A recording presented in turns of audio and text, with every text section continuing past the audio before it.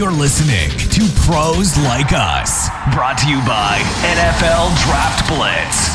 And now, without any further ado, here's Alex and Lou.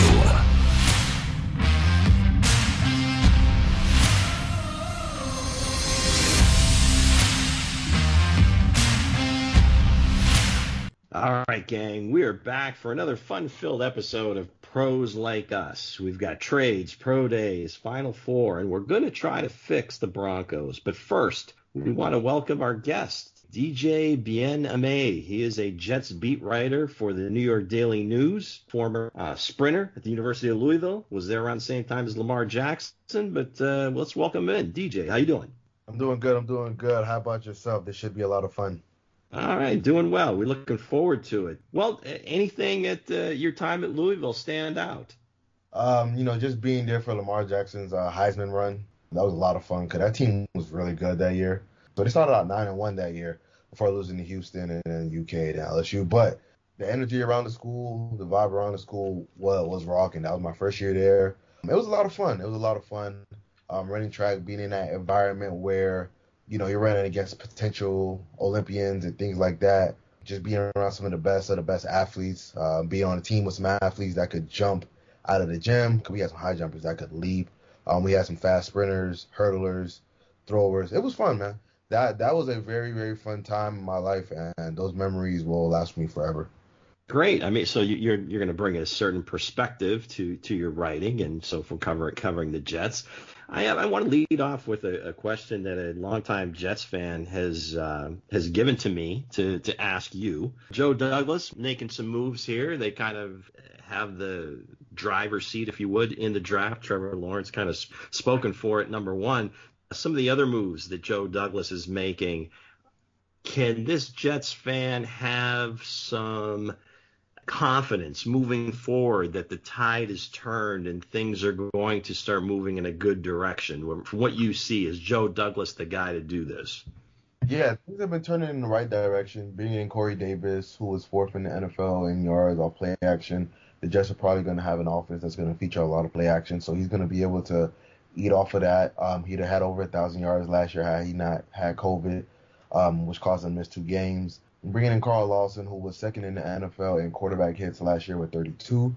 He only had 6 sacks, but he causes havoc. He causes pressures. He gets after the quarterback. He just has to finish plays. Bringing in Sheldon Rankins on basically a 1-year deal, even though it's 2 years, and then we'll see about the next. But just being able to get a low bargain deal on him and see where things go with him. I've liked some of the additions, getting Keenan Cole in the slot to compete with Jamison Crowder, things like that. And then, now we have the draft coming up, but things are trending in the right direction in my humble estimation. All right. Well, I see you like the Corey Davis move. I guess which other move do you see as perhaps we'll be praising Douglas for once the season gets rolling? We start to see some production on the field from one of these guys. I think the Corey Davis one is for sure the one that we'll be praising because PFF had him ranked as the 10th best receiver. So, I mean, he didn't put up gaudy numbers, but again, he was in a system where A.J. Brown and Derrick Henry basically being the 1-2 options, and then Corey Davis having to find where he can fit in. So he may be able to turn into that number 1 guy, and then I think we'll be praising him because, I mean, he's only making, I think he's on a 3-year, $37 million deal. There's dudes like Nelson Agholor who's getting more than him, so I think we'll be praising that move. Well, Carl Lawson, let's say if he has like over 10 sacks, so you're expecting him to be a double-digit sack guy. Yeah, you're also expecting Corey Davis to be a 1,000-yard receiver guy, but I feel like he can take another step into that echelon that can really make you think, like you kind of got him at a bargain.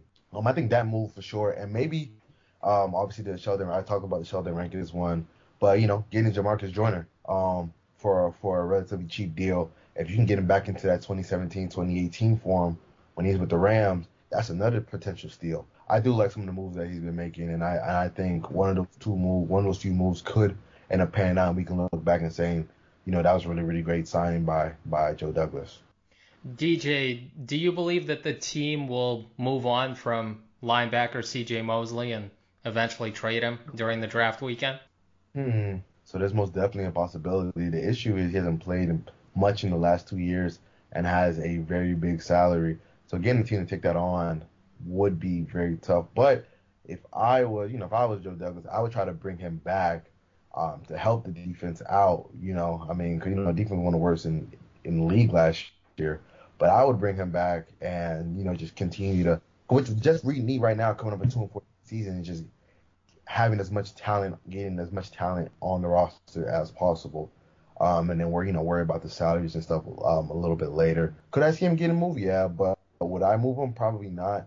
Unless you get like a offer you can't refuse. But I'm not too sure you're gonna get an offer you can refuse with his contract. DJ Robert Saleh comes in with pretty well renowned around the league. I mean, he was one of the top guys out there as far as the coaching search went on. So this was, I thought, was a good get for the Jets. From what you've seen, how would you describe Robert Saleh so far as being the lead man there with the Jets? Man, yeah, he's fiery. He has a lot of energy. Players gravitate towards him. I mean, when Carl Lawson was talking, for his press conference when he first got signed, he just talked about when he saw Robert Saleh, some of his just passionate videos on YouTube, and he was like, man, I want to play for a guy like that. And I think that is one thing that can galvanize a lot of guys, get people to play hard. X's and O's is extremely important. Let's not underestimate that. But making sure that your players want to play for you is extremely important. I mean, the Jets just had Adam Gase, and a lot of players clearly did not care to play for him. So being able to have a guy that players rally around and want to play for, that can only help in the long run. So that's one thing that I can say that, I've been able to notice about Saleh's impact is just how fiery he is, his energy. What do you think is the biggest obstacle facing this coaching staff in year one? The biggest obstacle? That's a good question. Probably the best question I've gotten since I've been on these podcasts since I took the job. I think the biggest obstacle is probably going to be people can say, finding a quarterback, improving the defense. But if I'm being honest, probably being in, the AFC East with, you're going to go against Bill Belichick twice a year, go against a Sean McDermott, go against a Brian Flores, twice a year. So that's 6 games in your division where, you could be the secondary coach in terms of, you have Bill Belichick, you have Sean McDermott, you have Brian Flores. Those coaches right now, you have to say they're better than Robert Saleh. Obviously, he can prove himself as time progresses, but having to deal with those chess matches that you're going to have to go through each and every week, because, let's go the AFC North, right? John Harbaugh, Mike Tomlin. For a while, they were able to beat up on, the Cincinnati Bengals of the world and the Cleveland Browns of the world just because of instability at coaching, I mean, one year they were able to go against Zach Taylor and Freddie Kitchens, and they were both able to, win games off of that, just being able to outcoach the other coach. So I think that's going to be one of his biggest obstacles is having to come up with game plans that can really thwart the Sean McDermott's, Brian Flores, and Bill Belichick, who have all proven they can really, really coach. DJ, we're moving into the draft. And again, the Jets are sitting there at number 2, probably going to be a quarterback. At least that's our view. Mm-hmm. Do you see a world where they keep Sam Darnold and draft a quarterback at number 2? I pray to God they don't do that. Could you imagine the controversy surrounding that? If they were to, get Zach Wilson or get Justin Fields and then keep Sam Darnold, that would just, who are you committing to, right? You have Sam Darnold, and you draft Zach Wilson, you draft Justin Fields, but who really wins in that? All you're doing is slowing down the development of a Justin Fields or a Zach Wilson, and then you have a lame duck in Sam Darnold. Because you could possibly try to do a situation where, I saw it on the Herd earlier this week, Peter Schrager and Colin, they talked about it, where, you can have Sam Darnold go out there, see if he can play well, and then try to trade him. But again, who's going to give you anything if they know he's a lame duck? And we've already seen a lot of bad from him. The chances of him stepping into that situation where he knows he's a lame duck and quote unquote balling out is slim to none. So that would be a tough situation. Better off just getting, moving on from him and bringing in the rookie and going from there and allowing that rookie to grow within this system and get all the reps that he needs. He's going to be in a tough division with a lot of good defenses. So why develop that and stunt that just so you can try to possibly maybe get a 3rd-round pick? Because, I mean, as you've seen, his Sam Darnold's market is pretty shot. Most people believe that Zach Wilson will be the pick to the Jets at number 2, that it's a done deal. Where do you stand on this debate? I don't think it's a done deal. If it was a done deal, then why was the Jets brass outside of Robert Saleh? Because he was being there for the birth of, I think, his 7th child. But why would they be there if it was a done deal? Granted, cross your I's, dot your T's, but they were there. They were at this Justin Fields pro day, and they watched him, and I know that they came away impressed. So I know right now Zach Wilson has the lead, but I don't think it's a foregone conclusion. Around this time last year, it seemed like the Dolphins were going to draft Justin Herbert, and then at the last minute, it switched back to Tua. And then 2 years ago, 2018 class, where it seemed like the Browns were going to take Sam Darnold, and then last minute, boom, Baker Mayfield. I don't think it's a done deal because we have a month out, I do believe Zach Wilson's in the lead, but you never know.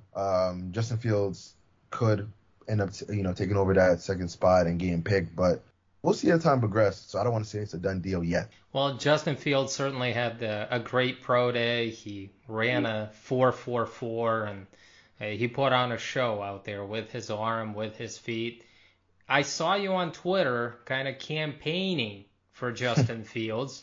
So do you think the Jets should draft Fields over Wilson? Do I think they should draft Fields over Wilson? Yeah, absolutely. I feel that Fields is more talented than Zach Wilson. I will give Zach Wilson credit. He looks better when he throws the football. He plays the position a little bit better at this point in terms of anticipating throws, reading coverages a little bit better, going through his read progressions a little bit better. However, so I guess we could say his floor might be a little bit higher, but Justin Fields fits what you want today. I was talking to an NFL scout over the weekend. I see a little bit of Josh Allen. I see a little bit of Dak Prescott. So if you're telling me I can get a quarterback that reminds you of Dak Prescott and Josh Allen, why would I go with Zach Wilson when I can get, the combination of possibly a Dak Prescott or Josh Allen? Yeah, some people say Wilson reminds them a little bit of Patrick Mahomes and Aaron Rodgers, but let's all be honest. He doesn't have their arm. From a play style, it's reminiscent. But again, Patrick Mahomes and Aaron Rodgers, they have arms that allow them to have that play style, to make throws that only them and a few humans that have ever walked planet Earth can ever make. They can make throws that Tom Brady, who's considered the greatest quarterback of all time, can't make. And I mean, just off of film study in my eye test, I feel like Zach Wilson, he can make certain throws, and he has the flair, he has the pizzazz, and he looks cool, and he can do a lot of off-platform throws. I was saying platinum throws in another podcast, but platform throws. He can make some of those type of throws, and he looked great. Like I remember against Navy, he caught a snap, and he bobbled it, picked it up, rolled right, and then, fading away threw a dart to a receiver, hit him right in the chest. He can make some great throws. He can make some great plays, but I just feel like Justin Fields' ceiling is a lot higher, and I feel like if you could tap into that, you can get a quarterback that can be better than if you tap into Zach Wilson's upside. One more point. People were having this debate about, Tua plays the position a little bit better than Justin Herbert, and then we saw what it looked like last year. Granted, Tua was coming off an injury, and I mean, I'm a Dolphins fan. I love Tua, but I can't even debate whether Herbert, if he's even in the same class as a Herbert, and that was because Herbert was developed and put in a position where he could utilize his strengths, and I just feel like from a physical standpoint, Justin Fields has more physical gifts than Zach Wilson. Fair enough, but I think Wilson fits this offense better than Justin Fields. His ability to go out, throw on the run, on those bootlegs, his ability to play action pass and go through progressions. I mean, he is further along than Justin Fields at this point. And I just think the Jets are bringing that 49ers offense, the Kyle Shanahan offense. I mean, most people would tell you that Zach Wilson is a very good fit into that offense. Agreed. No questions about that. When I talked to the NFL scout, I asked him who you think would be a better fit, and he said the same thing. He said Zach Wilson would be a better fit based off of, as you alluded to, some of the plays and schemes that they run with his bootleg and play actions, and just some of the progressions that will be required in that Kyle Shanahan West Coast offense that Mike LaFleur will be running.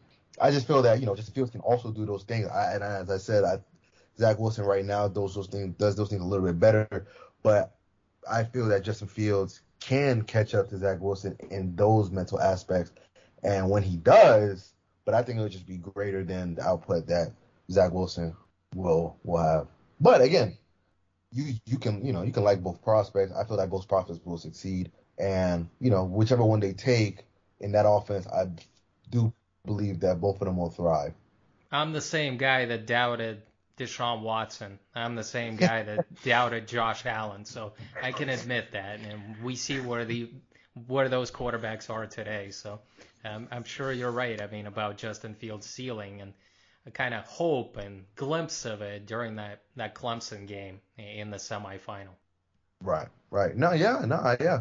We saw a lot of that. I mean, I was looking through a few plays where he went through his reads, like on the 65-yard touchdown pass. I mean, he looked right, realized that they were in quarter coverage, and then because you had the slot receiver running a dig, so the safety was paying attention to that, and then boom, he went through the post over the top, boom, threw it perfectly, and right in stride. The receiver never had to break stride, but that's one of his strengths. He could throw the ball really well down the field. So obviously, he some of the intermediate stuff that he still has to work on a little bit and improve on.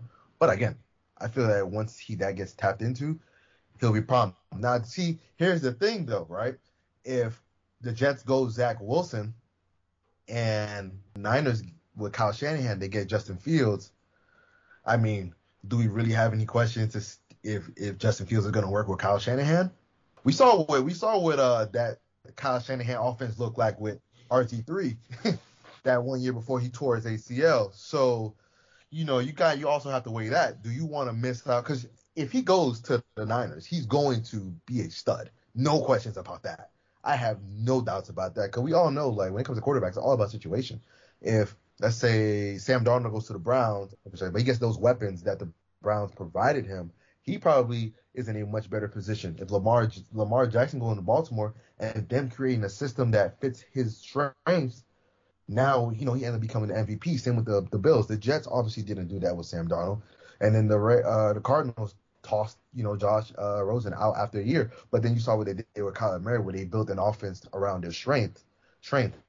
So if Justin Fields gets with Kyle Shanahan, he's going to be a stud. I have no questions about that. All right, DJ, where you land certainly does matter, and you've landed in New York, and for years, I mean, we all know and have at least heard from the outside how tough the New York media can be on players and coaches. You're into it now. Do you kind of get a sense as to what makes it so tough? Why it is much tougher in that media market to kind of survive? I think it comes from the New York culture overall. Like, in New York, there's really like no excuses. Either you get the job done or you don't. So, people don't want to hear excuses at all. The fans, they don't really care to hear excuses. Either you get the job done or not. And, that's obviously unfair, but life isn't fair. Sometimes things need to be contextualized, like, Sam Darnold not having the proper pieces around him and the right coaching staff to help him grow. But it's more like it is what it is. So I think that the media members, they carry that no excuse mantra, because there's just some markets don't really have that. They're not as hard. Like, example, like I bet you Jacksonville, the market down in Jacksonville, won't be nearly as hard on Trevor as they will on Zach Wilson or a Justin Fields if the Jets take one of those two quarterbacks. So I just feel like just the culture that New York breeds of just getting to work and the hustler's mentality and no excuses, making things happen. And also, I mean, it's a very competitive market too. So, like, people are trying to chase stories and people are trying to create stories and create content. So sometimes people have to push the button and push it a little bit harder than, other markets may do, because, you're trying to get that story, you're trying to get those readers, you're trying to get that click. I think that also plays somewhat of a factor into it. So what advice would you give specifically to the rookie quarterback, regardless of which one they pick, on working with the New York media and being able to have a better relationship than, say, some others have had? That's a really good question. I guess my advice would be just sense who's genuine and who isn't. Some people, they just want to get a story, no matter what it takes. My predecessor, that was one of his trademarks, which is why he's no longer here, because he did whatever he had to do. But yeah, just being able to understand who's genuine, who actually cares about you as a player. Granted, they're gonna. At the end of the day, I still have to write my stories, and if you're playing well, I'm gonna write that. If you're not playing well, I have to write that also. But who truly cares about you as a person? Who's gonna be fair? Who's gonna be just? Try to build relationships with those people, and the people that are just trying to be sleazeballs, just trying to do whatever they can to get a story. Just be wary of those people, and just treat everybody with respect, and you should be good no matter what. Besides quarterback, what do you think? What other positions should the Jets address in the upcoming draft with that 23rd overall pick and on day 2? The way I have my list set up, but offense, right tackle and interior offensive line, probably like right guard, center a little bit. What I was hoping for was the kid out of USC to be there. Possibly, I saw some mock drafts where he might, but then I just saw him on Kappa draft board where he has him in the top 10. So the chance of him falling 23 is probably slim to none. But yeah, I was looking Tevin. I forgot what team he plays for. He plays for Oklahoma State. I was looking at him today. Tevin Jenkins. Yes, sir. I was watching him a little bit today. He's very violent. I like what I saw on film of him. I watched some film study. I did my own film study. Reached out to some people. So I like him too. I like the left tackle from Virginia Tech, but I don't know, Christian. I don't know if you can put a left tackle at right tackle. Granted, can you? Yes. Orlando Brown, he was a left tackle at Oklahoma, I believe, and then now he's the right tackle for the Ravens, and then that's how he was able to switch back once Stanley got hurt. However, I don't know how risky that is. That's something that I would have to ask coaches and vet what they think about that. I would be more comfortable getting a guy that's used to that those type of movements since they've been playing right tackle and things like that. But if you're versatile, you can do it. Cool. Cornerback. I'm hoping Horn from South Carolina will be there. I am praying he's there, because if he's there, I will go up and select him for the Jets, because he is a dog. I liked what I watched on film by him. I think he's gonna be able to have a good career. But if he's not there, Greg Newsome from Northwestern, I really like him also. He has really, really good movement skills. He never looks like he's panicking in his back pedal. I really like him. And then on day 2, they gotta get a running back, because the Kyle Shanahan offense. Granted, yes, a lot of running backs can eat in that system, but you want to have someone that you can just, hey, we're gonna give you 15 and 20 carries, we're gonna give you a few more extra catches, do what you can do. Travis Etienne, ooh, he would be so great in that offense. Or Javonte Williams from North Carolina, I like him also. So those are people that I'm thinking about just from a day 2 perspective. Going back to that 23 overall pick, I really liked Greg, but then when I started watching Jenkins' film today, I was like, because they really do have to address the right side of the line. You can have Mekhi Beckham, have Jenkins, and then boom, you got 2 bookend tackles that they can end up they'll protect the quarterback and things like that. So yeah, those are some names that have come in my mind. Just being on the beat for about 2 weeks now, just trying to catch up on my draft stuff, but been putting my head down and getting to work and things like that. But those are some guys that have stood out for me in that aspect. You're a rookie too, right? Yeah, you're a rookie with the Jets as well. Yeah. All right, so we'll have to add you to that draft class. Most definitely. DJ, you've got the right idea. You need the quarterback, but you also need to, that offensive line to protect that quarterback, whoever it's going to be, or he's going to be running for his life. Please tell our listeners where they can find your work and where they can find you on social media. So you can find me on social media at DBIENAIMENYDN. So basically D Bien-Aime, New York Daily News. You can find me on Twitter. And you can find my work at the New York Daily News, DJ Bien-Aime.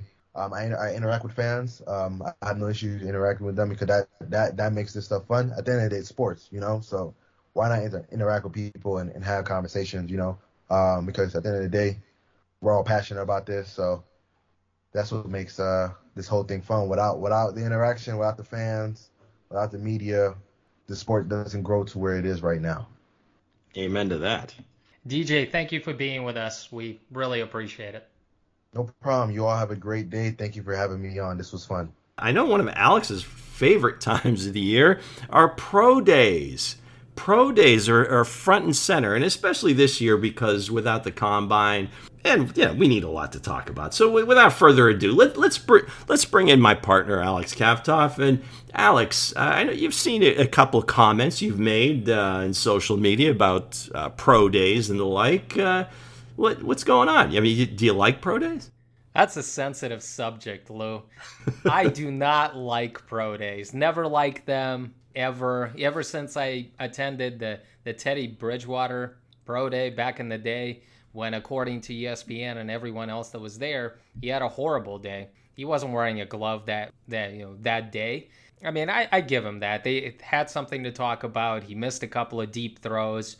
All of a sudden, Todd McShay went on ESPN and said what a horrible pro day it was. But don't you notice a pattern that most quarterbacks have a good pro day?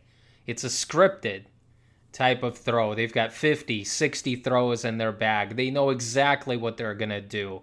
Everything is down to a T. They've practiced so many times, Lou. And that's what really bothers me. Like, put a pass rush out there. Let's get a defensive end running in his face. Let's get a cornerback that's going against a wide receiver.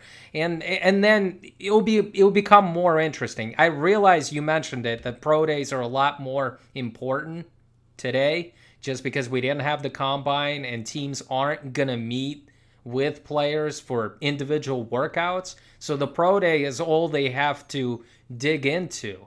And I understand that, but when was the last time a quarterback had a bad pro day? Again, it goes back to 2014 when Teddy Bridgewater, according to ESPN, didn't have a good one. So yeah, I'm not a big fan with guys throwing the ball to wide open wide receivers with shorts on.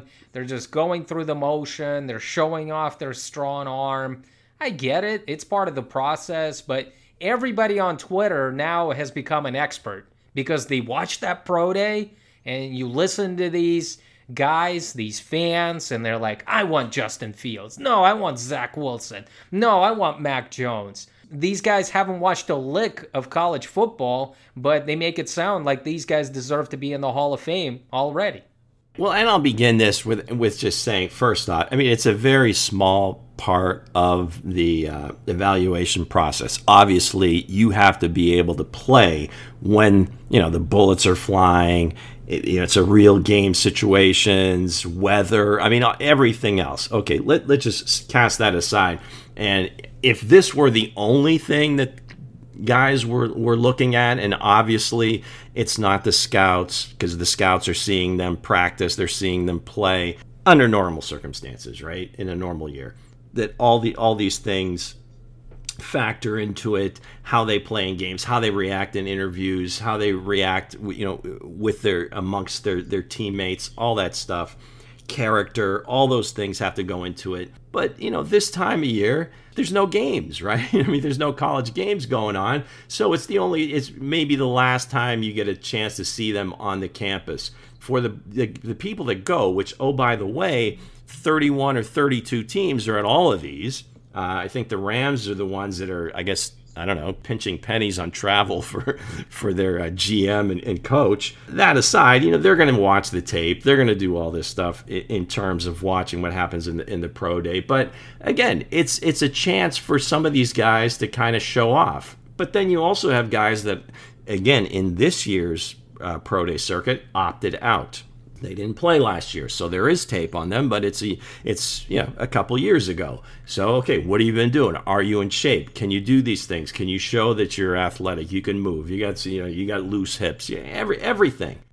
Now, specifically to the quarterbacks, I think it is just an exercise to, again, just show off. Yes, you shouldn't have a bad pro day. Everybody, yes, they are scripted and so forth. But again, to actually be down there on the field and see these guys, where in most cases the coach and the GM themselves probably haven't had that opportunity outside of watching them on tape. Again, it's not going to be the be-all, end-all, and okay, we're going to take this guy because I saw him do this, in the indoor facility, but it can cement a lot of things that you had coming in, and in most cases, it isn't going to raise any questions. Again, all these teams go. They're very interested to see what happens. So they'll continue to do it. And again, I think it would just be, from a fan's perspective, to just enjoy watching great athleticism and not make it, okay, this guy's, the best football player that's ever lived. No. We have to see him do it on Sundays for 12 to 15 years and do it at the highest level possible. So, but during Zach Wilson's pro day, as he was getting ready to throw, San Francisco, again, I mean, I don't know if there was any inkling to this, and I don't know what the timing was of this, but as he's getting ready to throw, they make a huge deal with the Miami Dolphins to move up to number 3. And then it ends up, I think it ended up really being a 3-team deal, but at the end of the day, it turned out to be 2 separate transactions. So Miami ends up at 6, Philadelphia 12, but San Francisco all the way up to 3. And now let the speculation begin of what a Kyle Shanahan quarterback is. Is it Mac Jones? Is it Jimmy Garoppolo? I mean, who knows? I mean, if he was a healthy guy, maybe we wouldn't be having this conversation. They wouldn't have made that move, but Fields, Trey Lance. The first 2 guys, I think, are pretty much off the board. Trevor Lawrence, at least. But the Jets, maybe it is Zach Wilson, maybe not. But now you got San Francisco at 3. Take your fan hat off, and I know you will. What are they doing here? What was the move? I have no idea, Lou. You mentioned those 3 guys, and I have no clue which way they're going. They could go in a number of directions, and you can make a case for each one of those guys. The one thing that I do know is Urban Meyer went on a show and said, Trevor Lawrence is our guy at number 1. So that's a given. But that's something we knew a couple of months ago when Urban Meyer took the job, that Lawrence was going to be his guy. What I am certain of is, even though the timing, the 49ers made this trade to number 3 during Zach Wilson's pro day, I do realize that the Jets, I'm 110% sure that they'll choose Zach Wilson at 2 because they want to tear it all down. They have a new coaching staff. Joe Douglas isn't committed to Sam Darnold. That wasn't his guy. He wants to get his own guy in there and so start all over. You brought in a new coaching staff, and it's basically a new team that's assembling out there, so you have to bring in your quarterback. I'm certain BYU's quarterback, Zach Wilson, is going to be the quarterback in New York. But who are the 49ers going to choose? It just depends on which channel you listen to, because some guys are pulling for Mac Jones and saying that's a Kyle Shanahan type of guy. But I'll be honest with you, I like Mac Jones. But to give up this much in order to move up to number 3, to get a guy you're probably were going to get at number 12, it's hard for me to dissect this information. Well, think about this. Forget about the off-field stuff for a second, but that would have been a good haul, you think, for Deshaun Watson. So if you listen to somebody like Chris Sims, he has been making a case, even though he claims that Kyle Shanahan is his best friend, and he's never asked him the question who you're taking at number 3. He believes it's Mac Jones from Alabama. Look, with all due respect, again, I like Mac Jones. He processes information well. He's got good field vision, but he's only had 1 year in Alabama's offense. 1 year being surrounded by an all-star team. I'm one of those guys, if he can move within the pocket and have that pocket awareness, I could care less whether you're a great athlete or not. You don't have to be a dual threat quarterback to be successful. Look at Tom Brady. Look at Peyton Manning. They were able to maneuver, step up, slide within the pocket to buy themselves an extra half second in order to make the play. So Mac Jones can do that. The only thing is, there are a number of things on film that you see from Mac Jones where he underthrows that particular throw. And his wide receiver is like 5 yards ahead of the defensive back, but you see it's a clear underthrow. If he's hitting the guy in stride, it's an 80-yard touchdown, but he throws it like 40 or 50 yards. Devontae Smith had to slow down and make the catch. Those things are present in Mac Jones's film. He throws with anticipation. He's accurate, but there are a number of times when it should be a touchdown, but it's not. It's like a 40 or 50-yard completion. In the NFL, that could be an interception because a defensive back is closer to the wide receiver. And you're not going to have that 3-5 yard separation that you have in college. If I'm getting Mac Jones, isn't Mac Jones very similar to Jimmy Garoppolo? I mean, they're both accurate. They both can see the field. The only thing that you might be getting a younger quarterback and a healthy one because Jimmy G can't stay healthy. But I really don't see much of a difference between a Mac Jones and a Jimmy Garoppolo because to me, they're pretty similar quarterbacks. Yeah, it's the durability aspect of it. But like I said, I mean, if Jimmy was playing every game every year, I don't think they make this move. And if they did make the move, they wouldn't have given up that much to move up to get like a Kyle Pitts or some other offensive weapon that they think that they need, but they really don't. If Jimmy G is a healthy guy, do they make a leap up to get more help for him? But I don't think so because, like you said, I mean, the team around him is pretty darn good, and I think that's what they believe is that they're a quarterback away. In terms of Mac Jones, I think he probably is a little bit more athletic than Jimmy G. Jimmy G isn't the quickest guy. I don't know that he really moves in the pocket terribly well, at least from what I've seen. And I'm not saying Mac Jones is a super athlete, but I think he's athletic enough to move, has a little bit more wiggle, if you would, in his game to avoid the rush and so forth. But again, we haven't seen much because he played behind the best offensive line in the NCAA last year. You look at who Shanahan has had, and you point to what he did when Jimmy G has been healthy. Matt Ryan when he was healthy. Going back to Houston, if you want to give him credit for that, even though his dad was there, Matt Schaub. Right. So Kirk Cousins. I mean, Kirk Cousins is the guy that everybody always brings up, and that's his guy and everything else. And I don't know.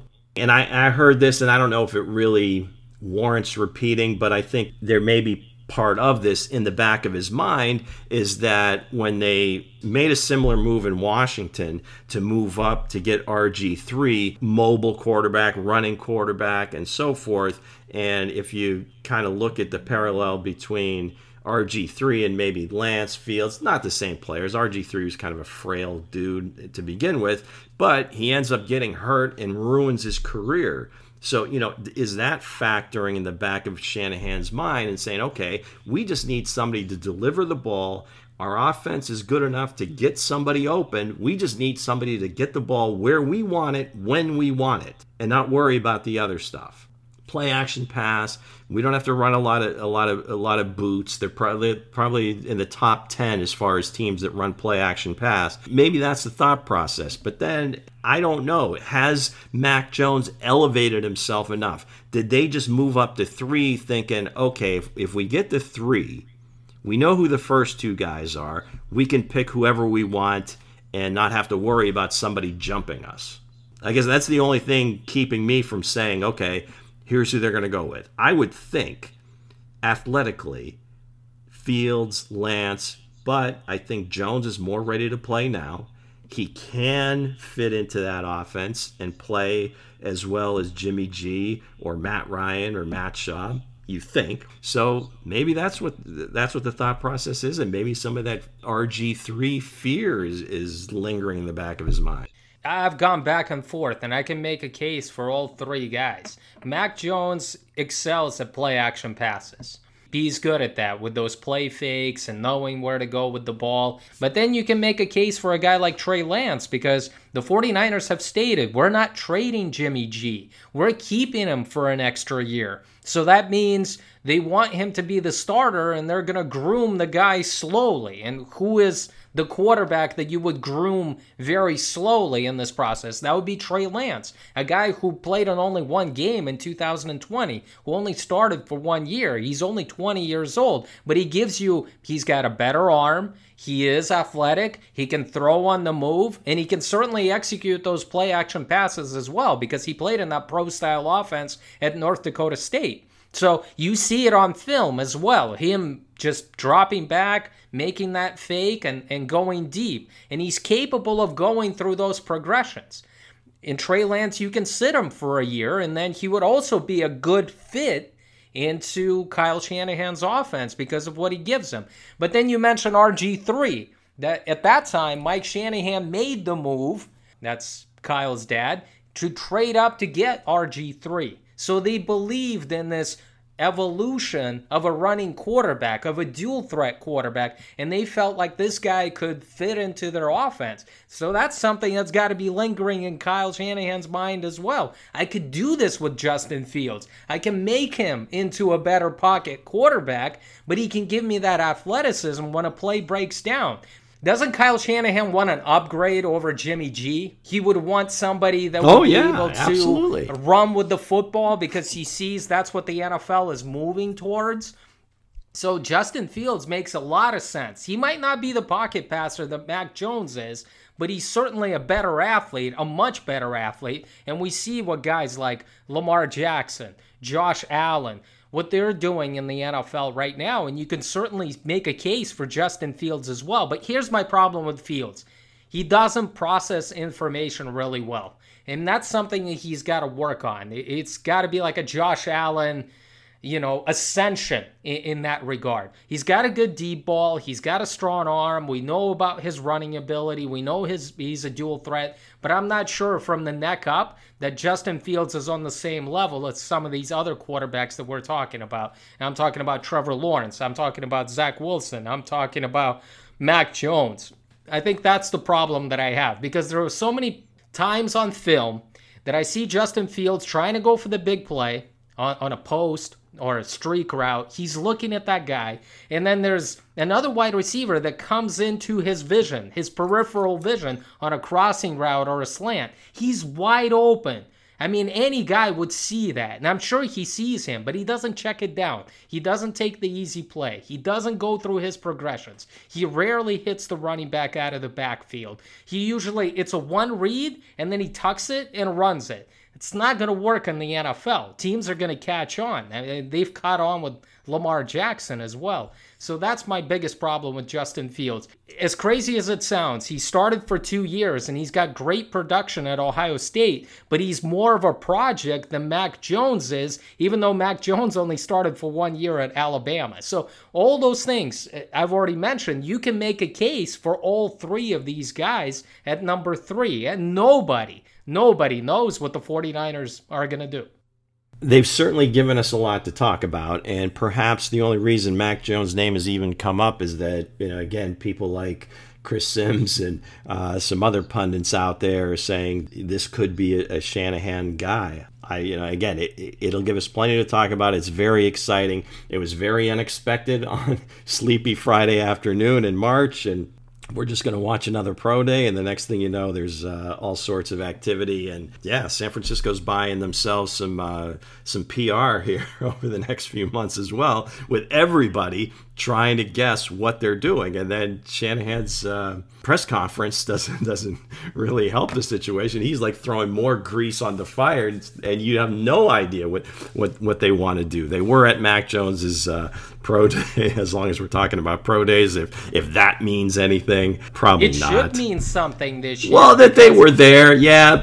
Falcons are sitting there. I'm sure they're thinking quarterback, and maybe Justin Fields going home. Cincinnati, is going to be a prime maybe trading spot, or 4 or 5.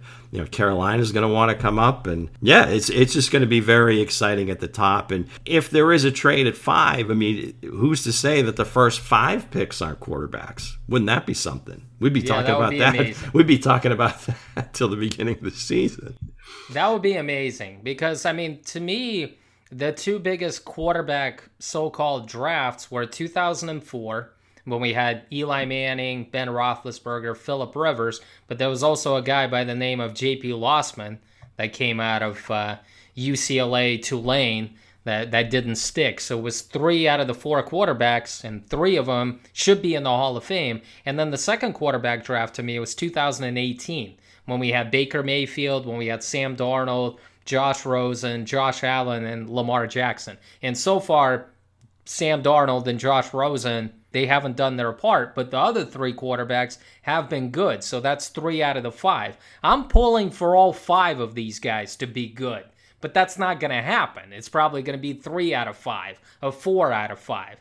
So you always try to ask yourself the question, who do you think is going to bust? And usually you try to go with those guys that were like one-year wonders. Mac Jones started for 1 year. It's a risk for a very good team.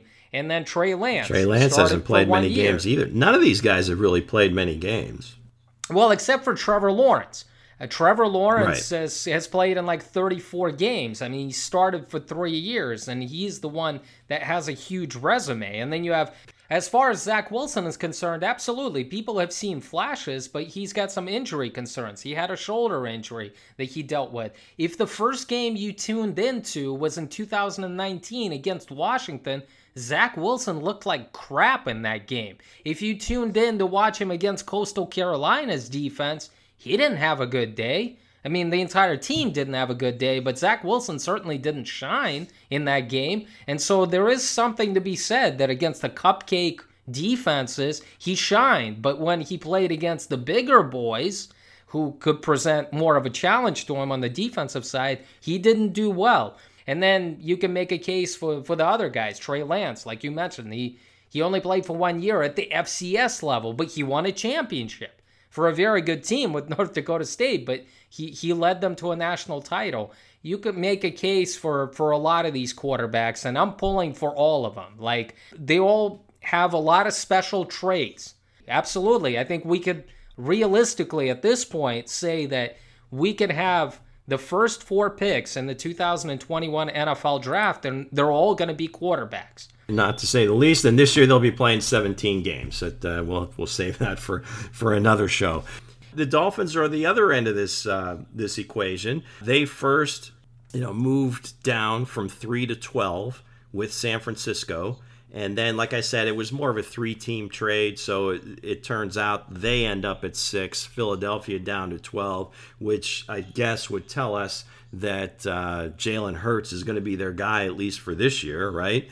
And Miami moves back up to 6, where they can grab one of those top playmakers. But then also, I think, tells us they're going to stick with Tua. So at number 6, you're thinking either whoever's there: Kyle Pitts, Jamar Chase, Devontae Smith, Jalen Waddle. I mean, I don't know which ones, but I think it would be Pitts or Chase. I don't know, depending on what Cincinnati does. But anyway, Miami kind of moved down, moved back up. It was a 3-team deal. What do you think of Miami on the surface sticking with Tua, Philadelphia sticking with Jalen Hurts? Well, I think you nailed it. I think it's going to come down to Kyle Pitts, the tight end from Florida, or Jamar Chase from LSU. And both guys had their pro day today on Wednesday as we speak, and both guys killed their pro day.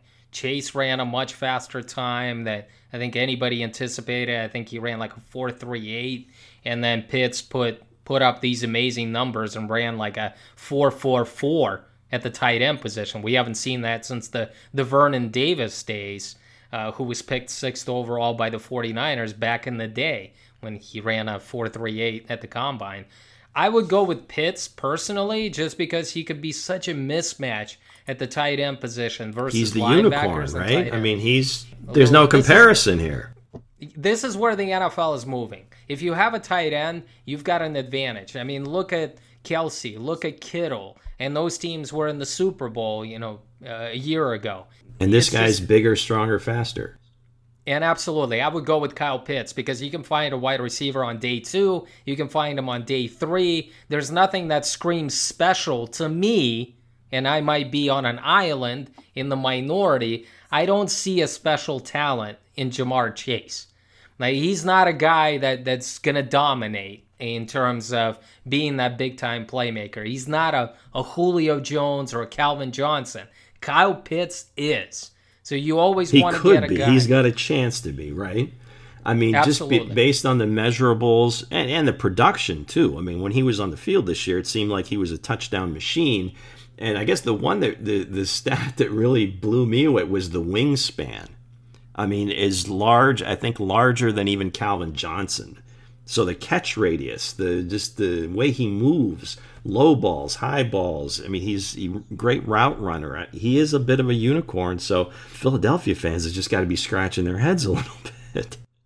Well, Philadelphia wanted to gain some extra picks in return.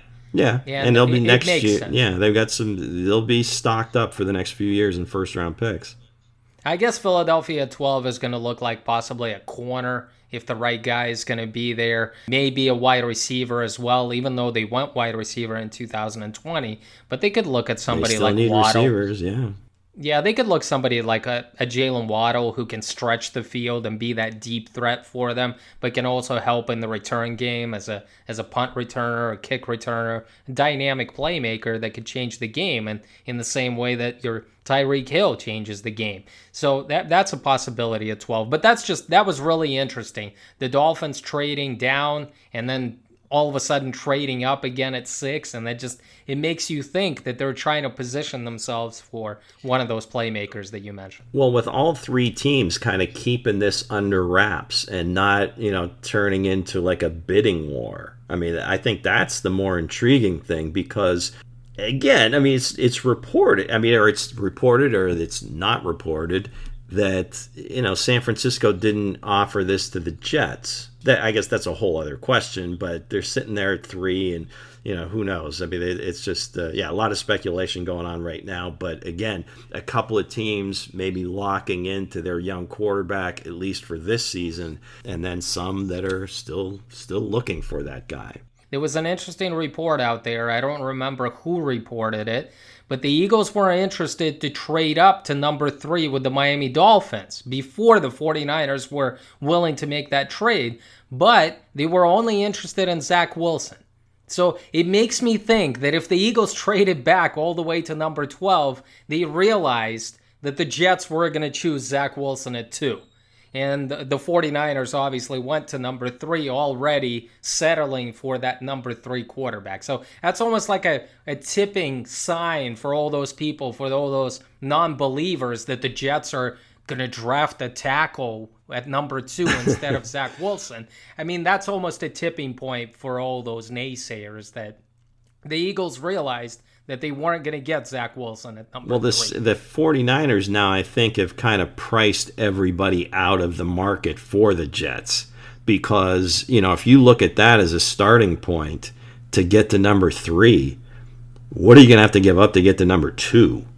Who's got that kind of juice at this point? Who's got that, wants to trade away so many future first-round picks? So, yeah, I think that is a good point that the Jets may have tipped their hand right there and just saying, okay, hey, we like where we are. This is it. And then, as we lead into our team of focus, the Denver Broncos, that might have a little bit of a Jets flavor to it because – with Drew Lock sitting there at quarterback, I don't know that they're convinced that he's their guy. I don't know if he's done enough to prove that he's moving in the right direction of being their guy. Could this be a landing spot for Sam Darnold? Maybe on like night 2 of the draft, they make the deal after they acquire Zach Wilson at number 2. Is that, well, it's certainly a possibility, but is it a probability? It's very probable because the Jets will draft a quarterback. Sam Darnold is going to be out there. They're going to be looking for that return, and somebody's going to give up like a day 2 pick for Sam Darnold, maybe a 3rd-round pick.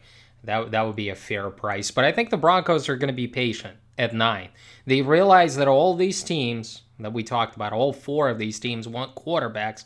And then you mentioned that the Carolina Panthers are also in need of a quarterback, sitting there possibly taking that number 4 or number 5 guy. But if one of those guys slips, I think the Broncos have to jump at the chance. If there's one quarterback that remains at 9, if it's like Trey Lance or Justin Fields at 9, you pull the trigger.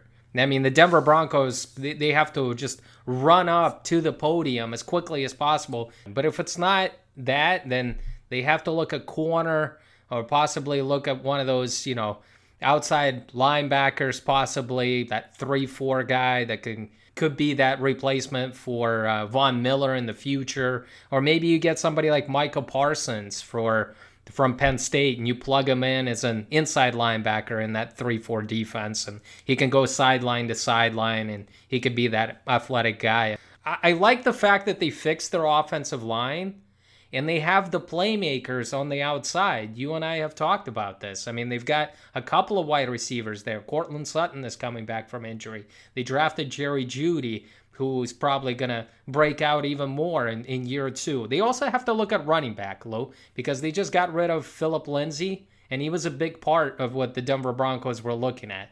They have Melvin Gordon there, but they need somebody to pair up with him because he just can't stay healthy for a full 16-game schedule. Well, they did bring in, again, a low-level free agent, but a guy that hasn't really had much opportunity with Minnesota, and Mike Boone. I know he was a tremendous college player.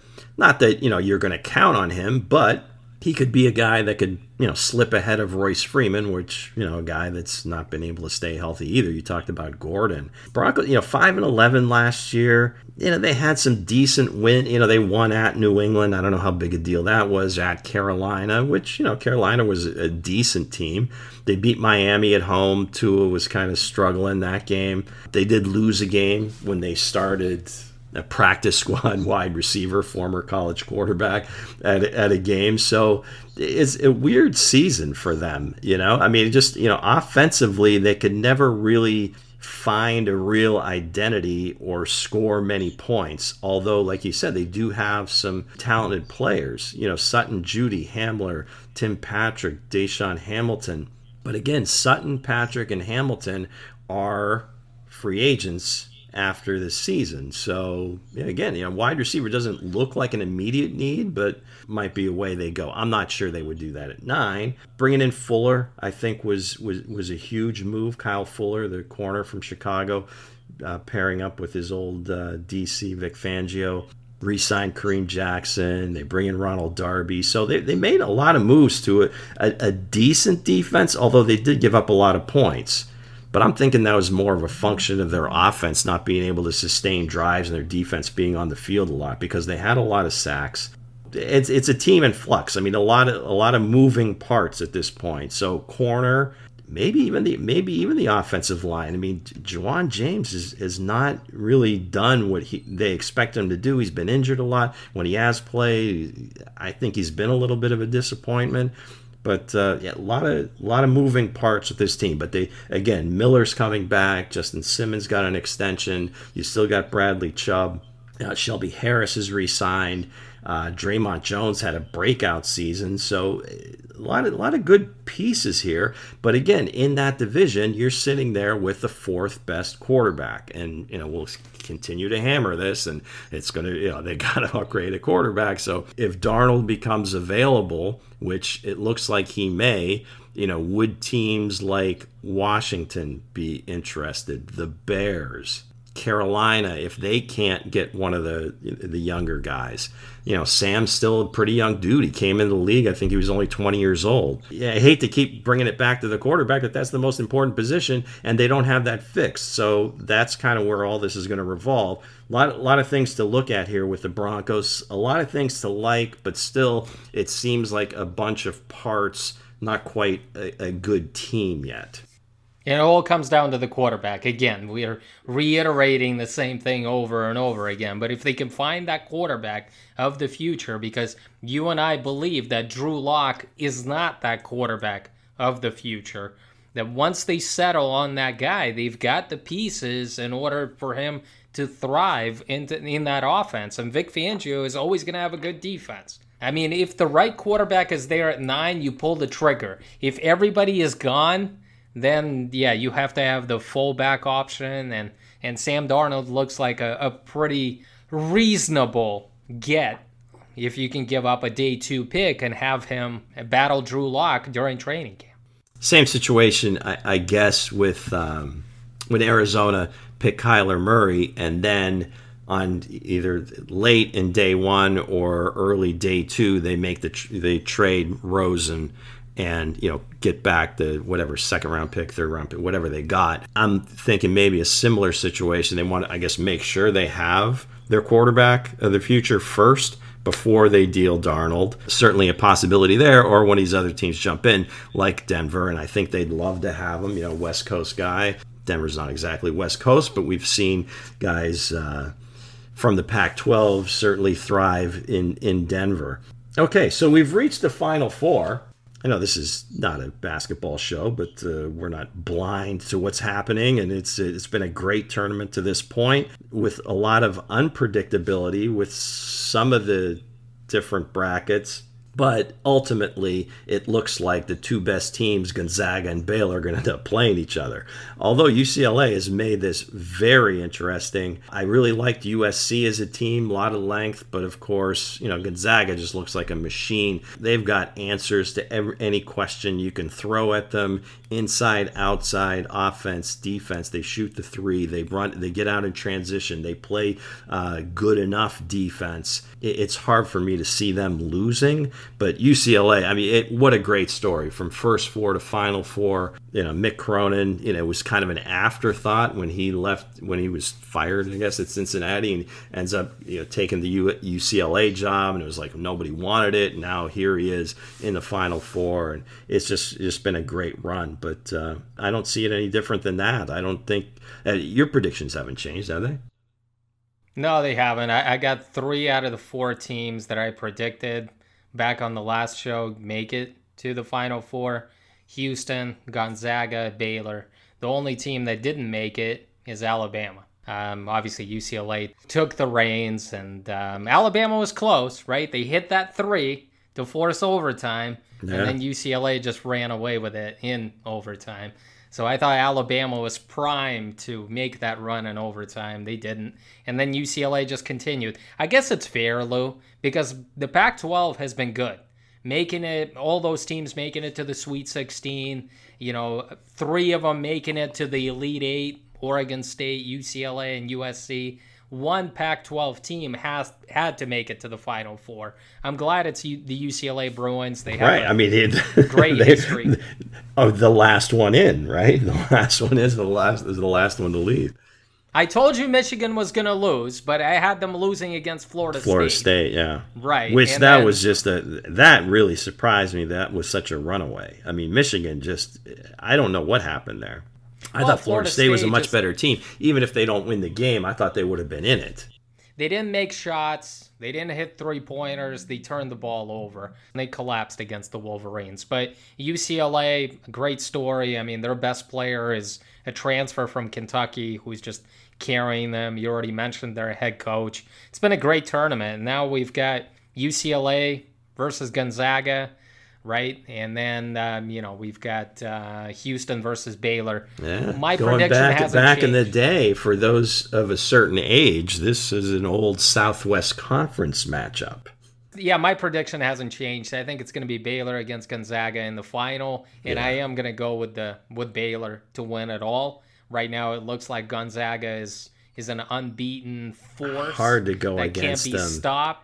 But I'm going to go with Baylor. I've seen Baylor win in a number of ways during this tournament when they haven't hit threes, but they still found ways to win. I just think this team is primed. I'll go with them to... I'm not saying they're going to pull off the upset. It's not much of an upset, to be honest with you. Baylor and Gonzaga are pretty even teams, to be honest with you. Yeah, they've both been right at the top of the rankings pretty much the whole season. Baylor had a little slowdown there when they had a COVID pause, but once they got their legs back under them, and you can just see. This is a really, really well coached, strong team. A lot of athleticism. A lot of skilled players, shooters. The ultimate difference, I think, is going to be the inside players of Gonzaga are a little bit more skilled. Going to get you more finishes at the rim. So again, it's going to come down to, can Baylor hit a larger percentage of threes? And then maybe they'll be in the game. But if not, and barring any foul trouble or any injuries, maybe with the point spread I would take Baylor, but not gonna take them straight up. We'll see who winds up a winner, and it's been a great tournament. Certainly been a lot of fun for the fans watching, even from on their couches, on the TV. We didn't have it last year, and it's a welcome sight to have the March Madness back.